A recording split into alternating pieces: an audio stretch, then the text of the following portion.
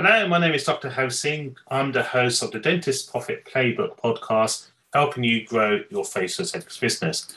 I'm going to come back to one of my favorite topics, KPIs, key performance indicators. There is a previous podcast on this, but I want to reinforce this because during my journey speaking nationally and internationally, people tell me about the podcast, tell me about the KPIs, and I see them 6 months later and they've stopped doing them. And that's when they're not as successful as they can be. As we know, what gets measured gets improved. So that's why I want to reinforce, because consistency and persistency is the key to success. So key performance indicators. So would you ever play a game of darts blindfolded? If you do, please let me know. I'll run a mile. I hope not. The first thing we need to know is our target. And if we've hit it, excellent. If we've not hit it, adjust accordingly. And that's exactly the same running your aesthetics business. There are 5 KPIs, key performance indicators, that I would be measuring on a monthly basis. I've been doing this for the last 20 years. And like you, I'm human. 2, 3 months, sometimes I forget to do it or don't look at it. And then that's when the business is not as good as I thought it was. So what are the 5 KPIs and what do they mean? So the first KPI is the number of leads you're getting per month. This will show you how good your marketing is working. So you can see I said leads, not conversions, treatments, visits, number of leads.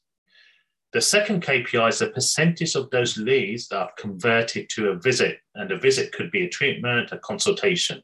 This will show you how well your front of desk is doing at converting those leads.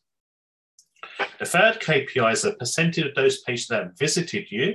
So you're either going to be walk-ins, consultations that have been converted to a treatment.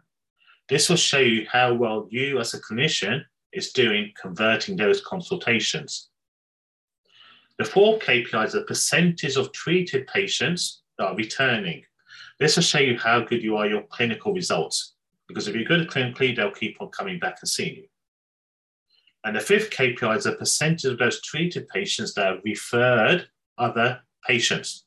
This will show you how good your customer service is, because you may be the best clinician, but if you're rude or abrupt, they'll come back because they're getting good results, but they won't tell anyone else. And it's like a relay race. You want to see where the baton's getting dropped. Is it the marketing? Is it the front of desk? Is it your consultations? Is it your treatments? Is it your customer service? Part 1 is gathering this information on a monthly basis. And part 2 is actually more critical. It's what you do, how you act upon the information you had. I know most people don't like it. They want to get on with the clinical skills, treating patients, meeting patients, upskilling. But one of my business consultants said to me, actually only about a month ago, data is the disinfectant of your business. It basically cleans up all the mess. Without data, you cannot make informed decisions. So the 5 KPIs, number of leads per month, percentage of those leads converted to a visit, percentage of those visits converted to treatment, percentage of treated patients returning, and percentage of treated patients that have referred others.